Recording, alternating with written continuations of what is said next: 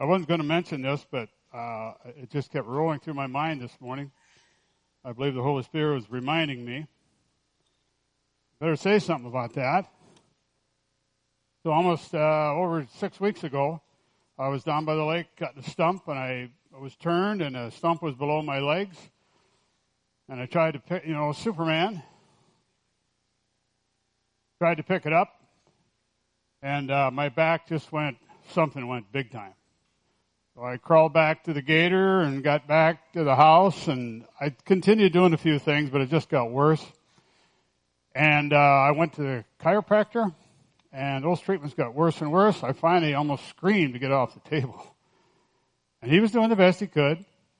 And then we started talking about an MRI. There's possible surgery because the way this is, this looks like this, and this.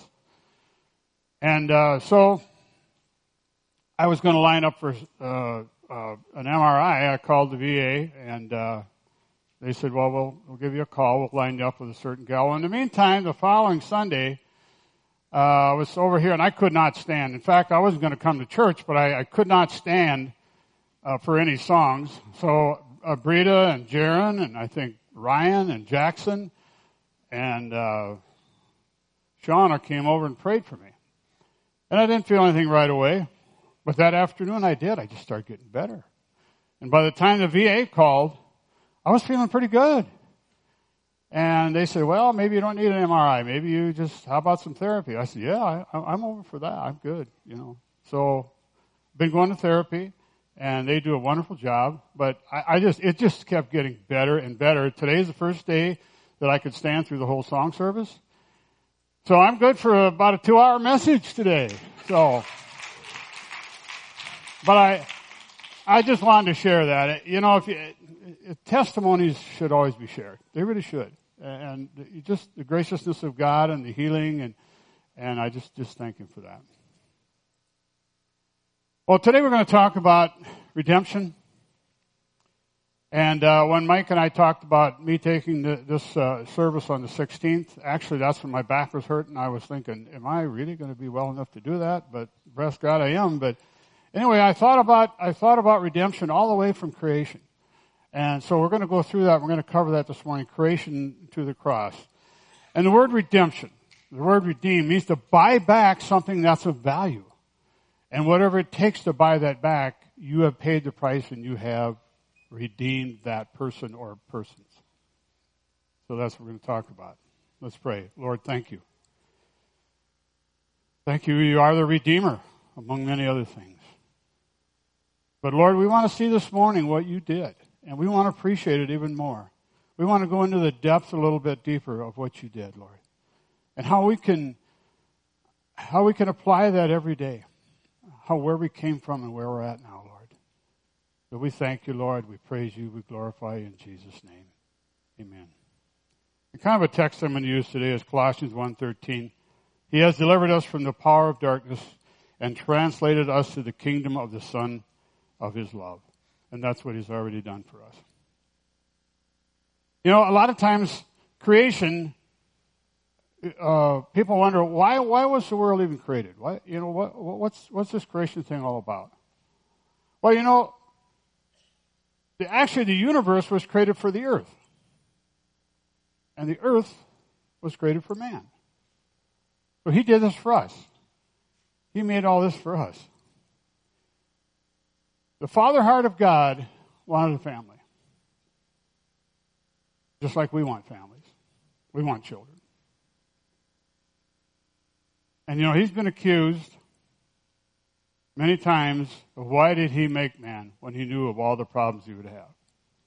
Of all the death, disease, hurt, of all the things that comes on mankind, the tragedies, the wars, the genocide, things like that. How could He be that cruel? Well, we just got to look at ourselves. Why do we have our kids? Why do I have our children? We know they're going to get hurt. They're going to get bullied. They're going to get sick. And, of course, they're going to die. Because we want families. We want children. We want to produce. He's the same way. He's just like us. We're just like Him. But He has provided a way to take away all the pain and the hurt and destruction. Genesis 1:26 says, "And then God said, let us make man in our image." Notice the plural there. The Trinity was already there. "According to our likeness.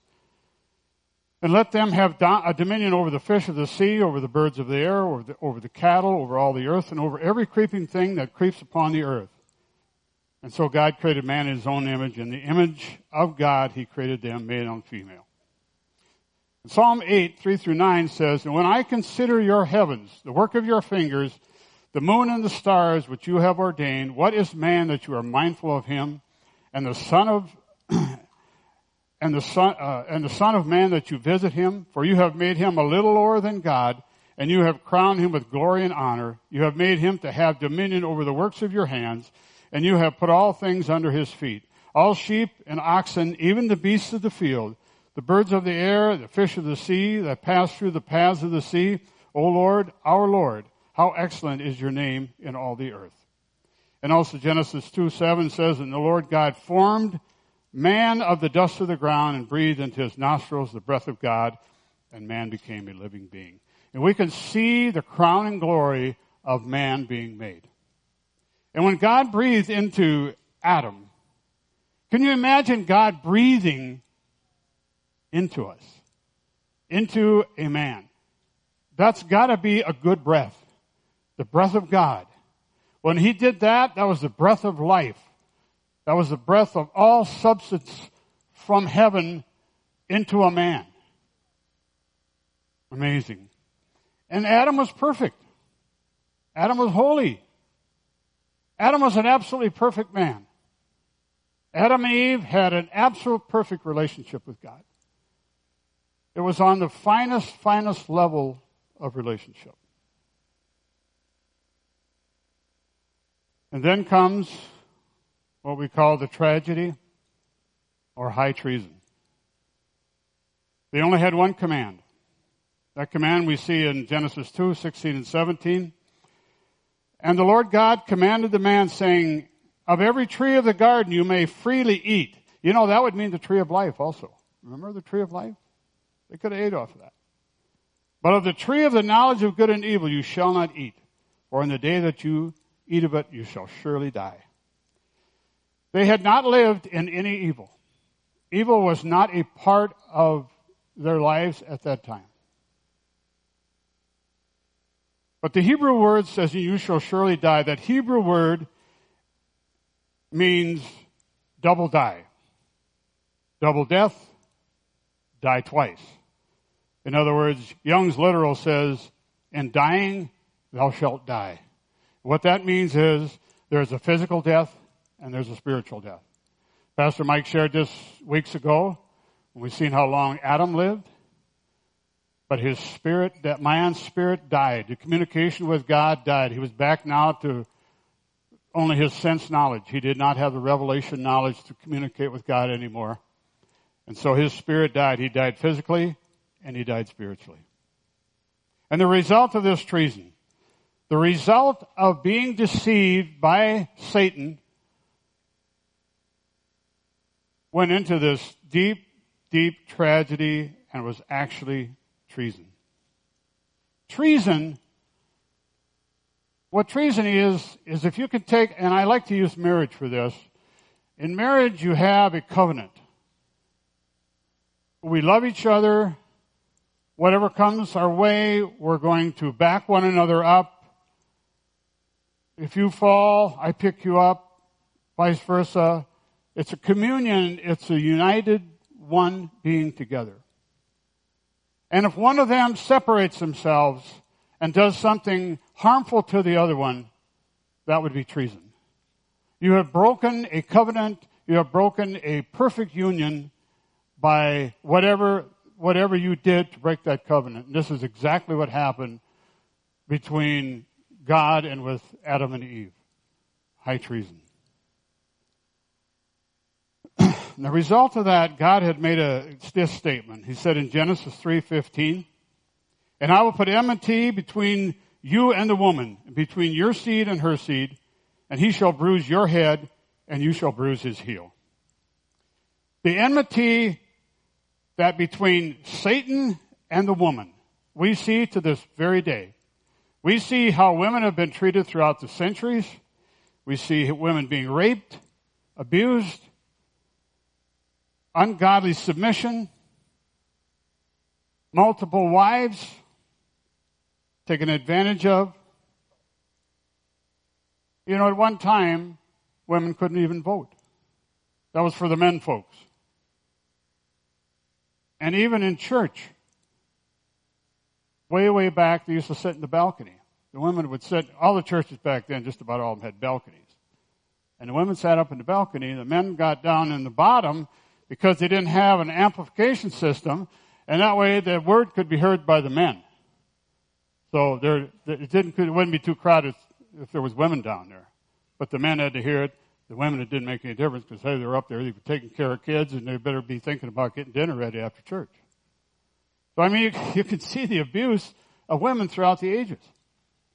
In sports. Even in my lifetime, as young as I am, you know, there was no organized sports to speak of when I was in school.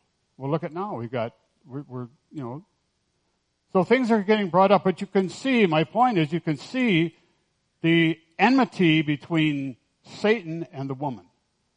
How women have been abused throughout the centuries.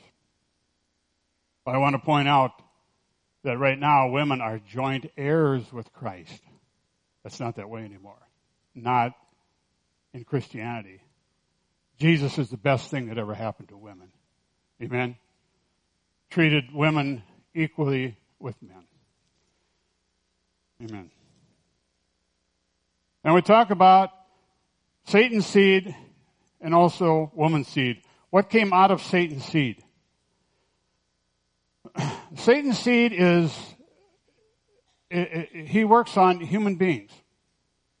If he can get them to follow his ways and be like him, unruly, rebellious, God-haters, hating good, loving evil, murderers, thieves, immoral, etc., etc. That would be the seed of Satan.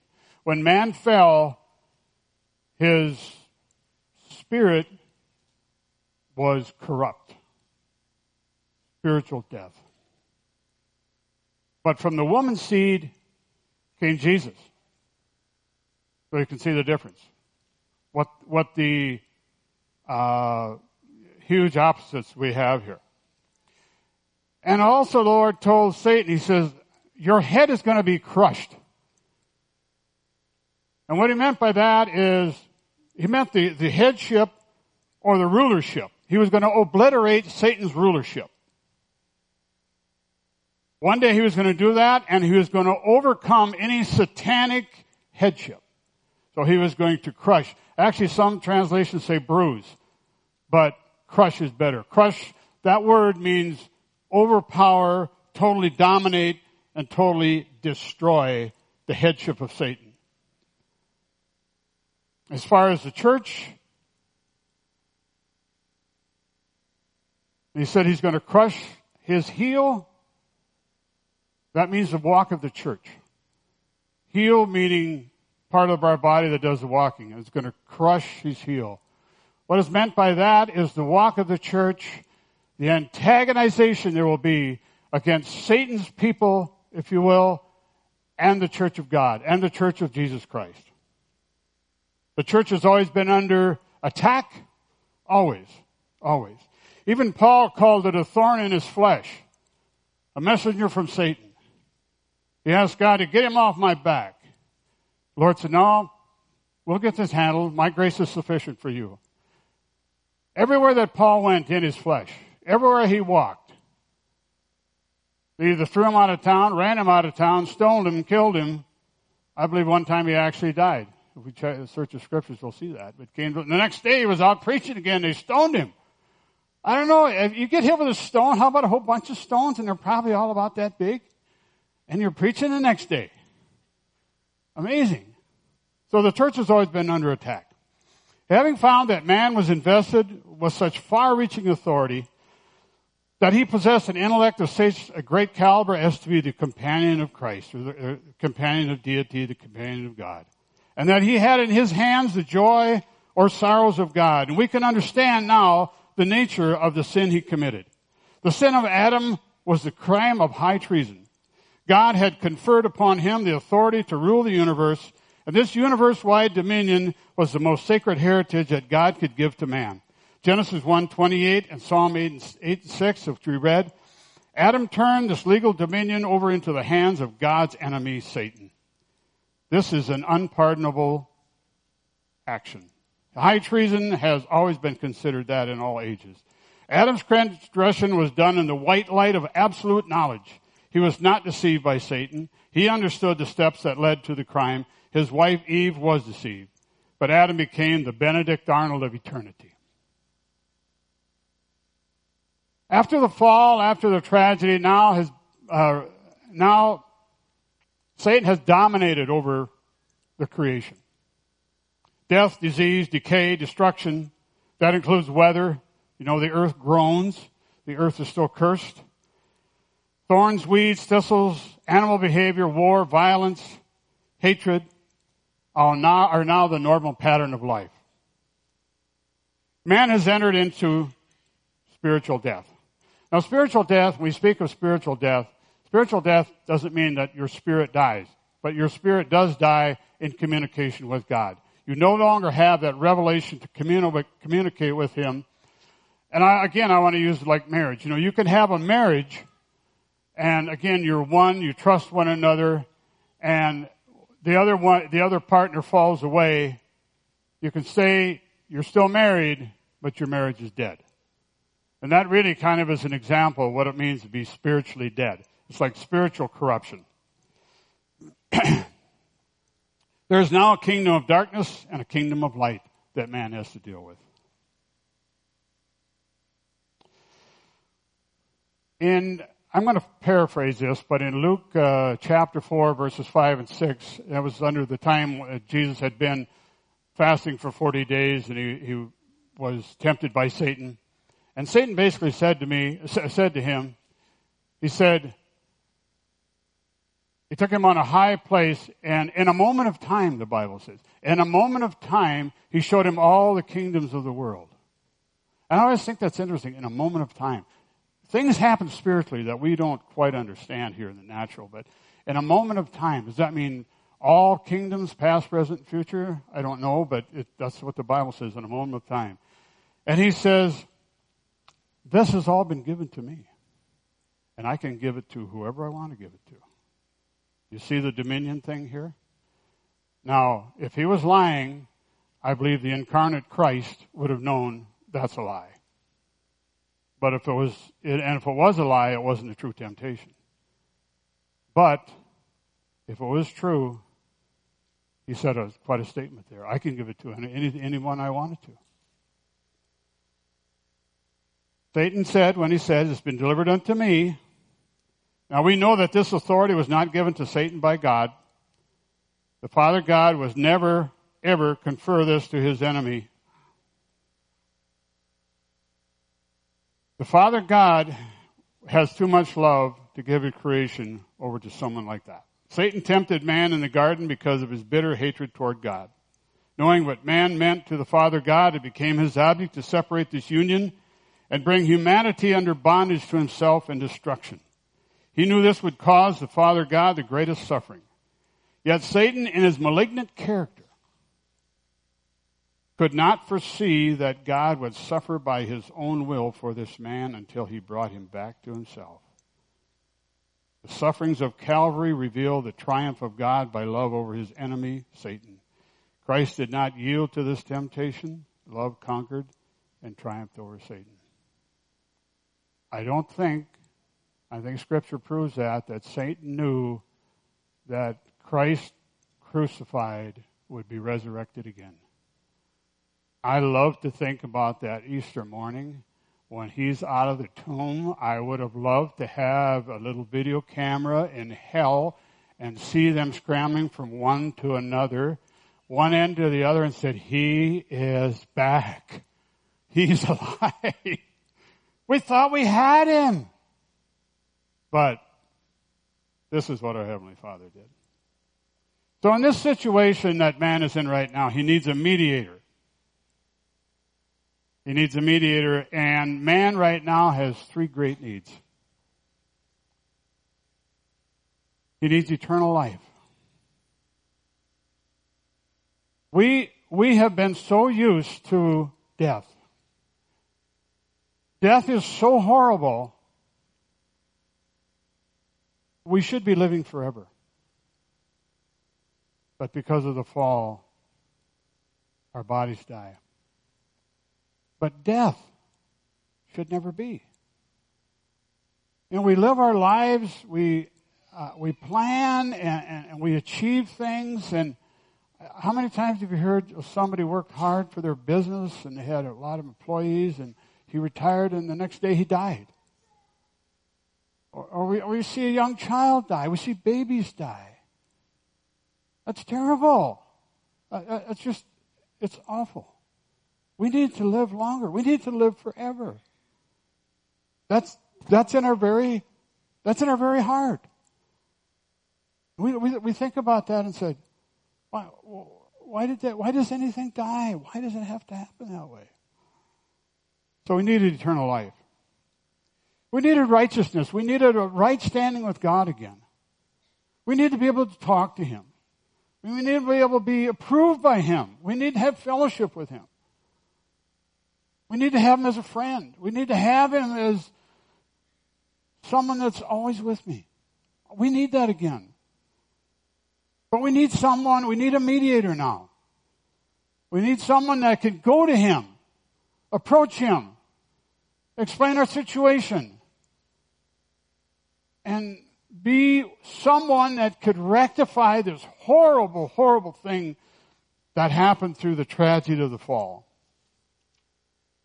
Well, the requirements of the mediator. Well, he must be a man, for he must represent humanity. So he must be a man like us. God has looked throughout the ages for a man. Who would it be? We can't find anybody. All have come short of the glory of God. When Adam died, in Romans chapter 5, I think verse 12, it says, when Adam died, all died. Everybody was connected to that. Everybody. There's no one. But we have to have a man someplace. And he must possess the capacity to understand and sympathize with the temptations of man. Number 3, he must also possess a standing of righteousness with deity, with God. And he must not be a subject of Satan. Who is this? Every one of us have fallen short. He must be free from all satanic authority. These requirements can only be met by the union of God and man in one individual. And now we look at the incarnation, the only way this is going to come about. The incarnation of deity with humanity will provide a substitute of deity and humanity unified on such grounds that the incarnate one can stand as man's mediator, being equal with God on the one hand and united with man on the other. He will be able to bring the two together. Again, being deity and humanity united, he will be able to assume the obligations of human treason and satisfy the claims of justice, and thereby bridge the chasm between God and man. All throughout civilization, this has been the desire of man, is if we can get somehow this person that can be united in one. And we see in Greek mythology, we see in Roman, I'll call it religion, they had these man gods, half man, half God. They were ruled over. They made these hierarchy, and they made them up here where they were high and mighty, but yet they could connect and be a part man also. Well, they had to make this up because it was in their heart. But actually, God was really doing a better job than that. First of all, how do we get this to happen? How do we get a man to be righteous that can stand before God and go before as our mediator? Well, he needed a virgin. You know the story. A virgin has to be the receptacle of the seed. We see that during a pregnancy, the blood doesn't pass through. Boy, I'm getting really technical here. I better watch myself. But the baby's on its own. So through the Virgin and the Holy Spirit overpowering and speaking into, impregnating Mary, now we have a human being being formed. And he went through a 9-month gestation period just like all of us. And now we have something working here. The fact that it was possible for deity and humanity to become united in one individual for eternity reveals the place the first man held in the plan of Father God. He had created man in his own image, just a shade lower than himself. Man had been created so nearly like God that it was possible for God and man to become united eternally in one individual. And it was possible that God and man become united. God can dwell in these human bodies of ours. God can impart His life and nature into our spirits and dwell in our human hearts. That's what we're experiencing right now, into our human bodies. If Jesus was an incarnation, then immortality is a fact. If we receive eternal life for our spirits, we have positive assurance that our bodies will become immortal at the return of the Lord Jesus. If the incarnation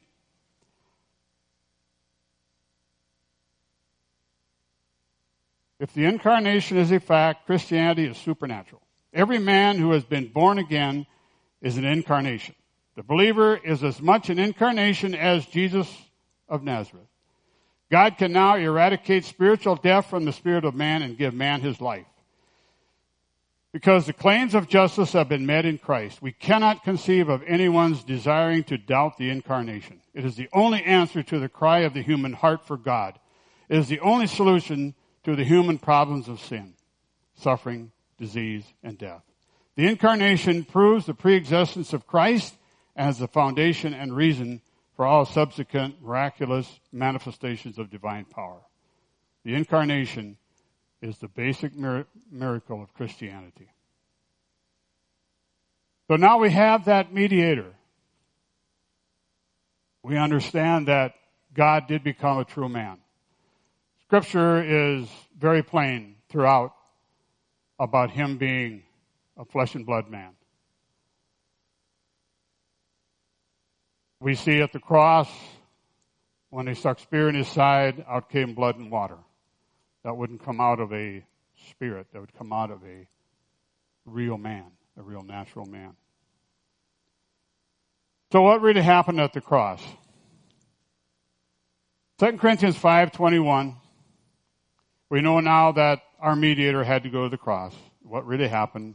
2 Corinthians 5:21 says, "For He has made Him to be sin for us, who knew no sin, that He might be made the righteousness of God in Him." Well, He became what sinful man was. He became what we were, sinful men. And He embodied all sin, past, present, and future. It has to be past, present, and future because He's not going to the cross again. He's only went one time, and one time is sufficient. Well, the power of sin is broken. How is that? You ever think about how is the power of sin broken? We still see sin in the world. But how is the power of sin broken? We still see sin, but the power of sin is broken. Remember the charge in the garden in Genesis 2:17? That's when He told Adam and Eve, "You shall surely die." Well, that's what happened to Jesus. Same thing. It is just as if Jesus was standing there and God was talking to Him. He represented us to that last detail. He took every sin. He even took that one right back at the garden.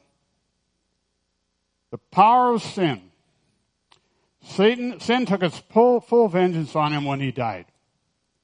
Now He died taking all the sin of the world. And the power of sin died with Him. Full punishment. The wrath of God against sin was so violent that He cries out, my God, why have you forsaken me?" Think about that.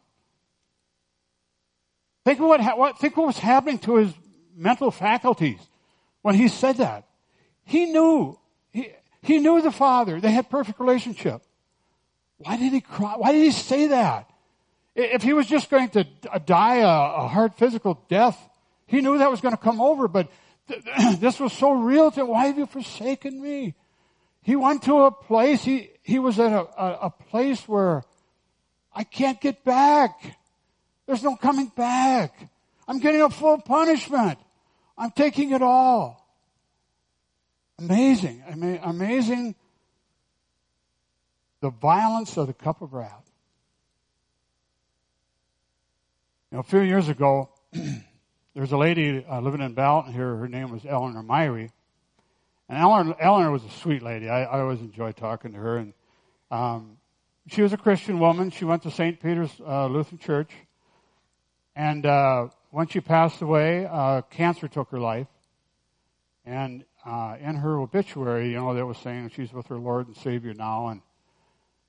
But there was a statement there that said, the cancer is dead.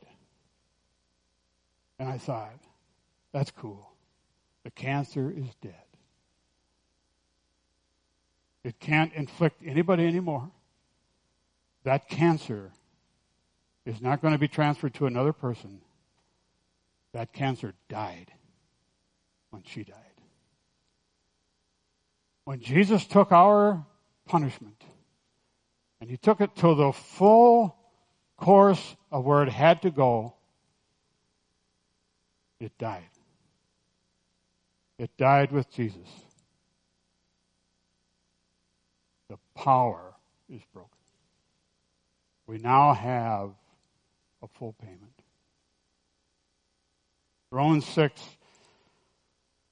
4-9 says, therefore we were buried with him through baptism into death, just as Christ was raised from the dead by the glory of the Father. Even so, we also should walk in newness of life.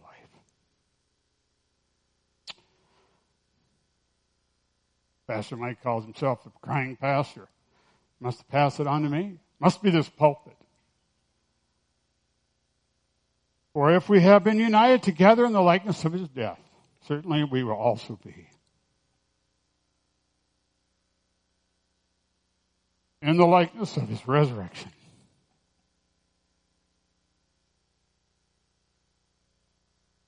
Knowing this, that our old man is crucified with him, that the body of sin might be done away with, that we should no longer be slaves of sin, for he who has died has been freed from sin. Now, if we died with Christ, we believe we shall also live with him. Knowing that Christ, having been raised from the dead, dies no more. He's not going to die again, and you're not going to die again. Your physical body is going to die, but you'll not die the second death because you're a believer in the Lord Jesus Christ. There is a second death, and that death is for those that do not accept and receive him as Lord and Savior. They could have, but they won't. That its second death is the lake of fire. Redemption now has been accomplished.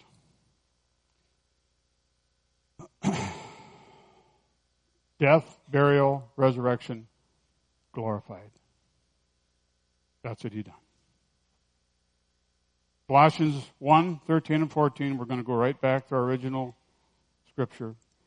For he has delivered us from the power of darkness and conveyed us into the kingdom of the Son that he loves, in whom we have redemption through his blood, the forgiveness of sins. We are now born anew. We now can be born again. How do we get born again? Very simply, by believing. He who believes has been born of God. In Adam, we had no choice.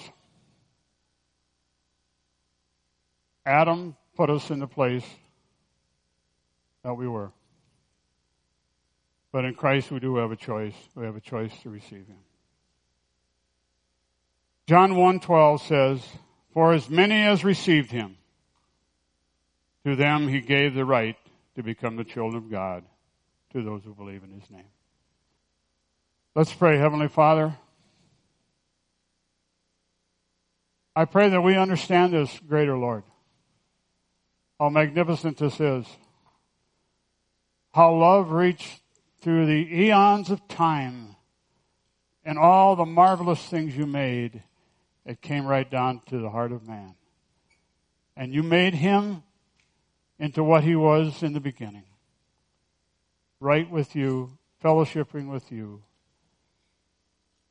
living with your Holy Spirit in him. Lord, we glorify you for this. We thank you, Lord. We praise you in Jesus' name. Amen.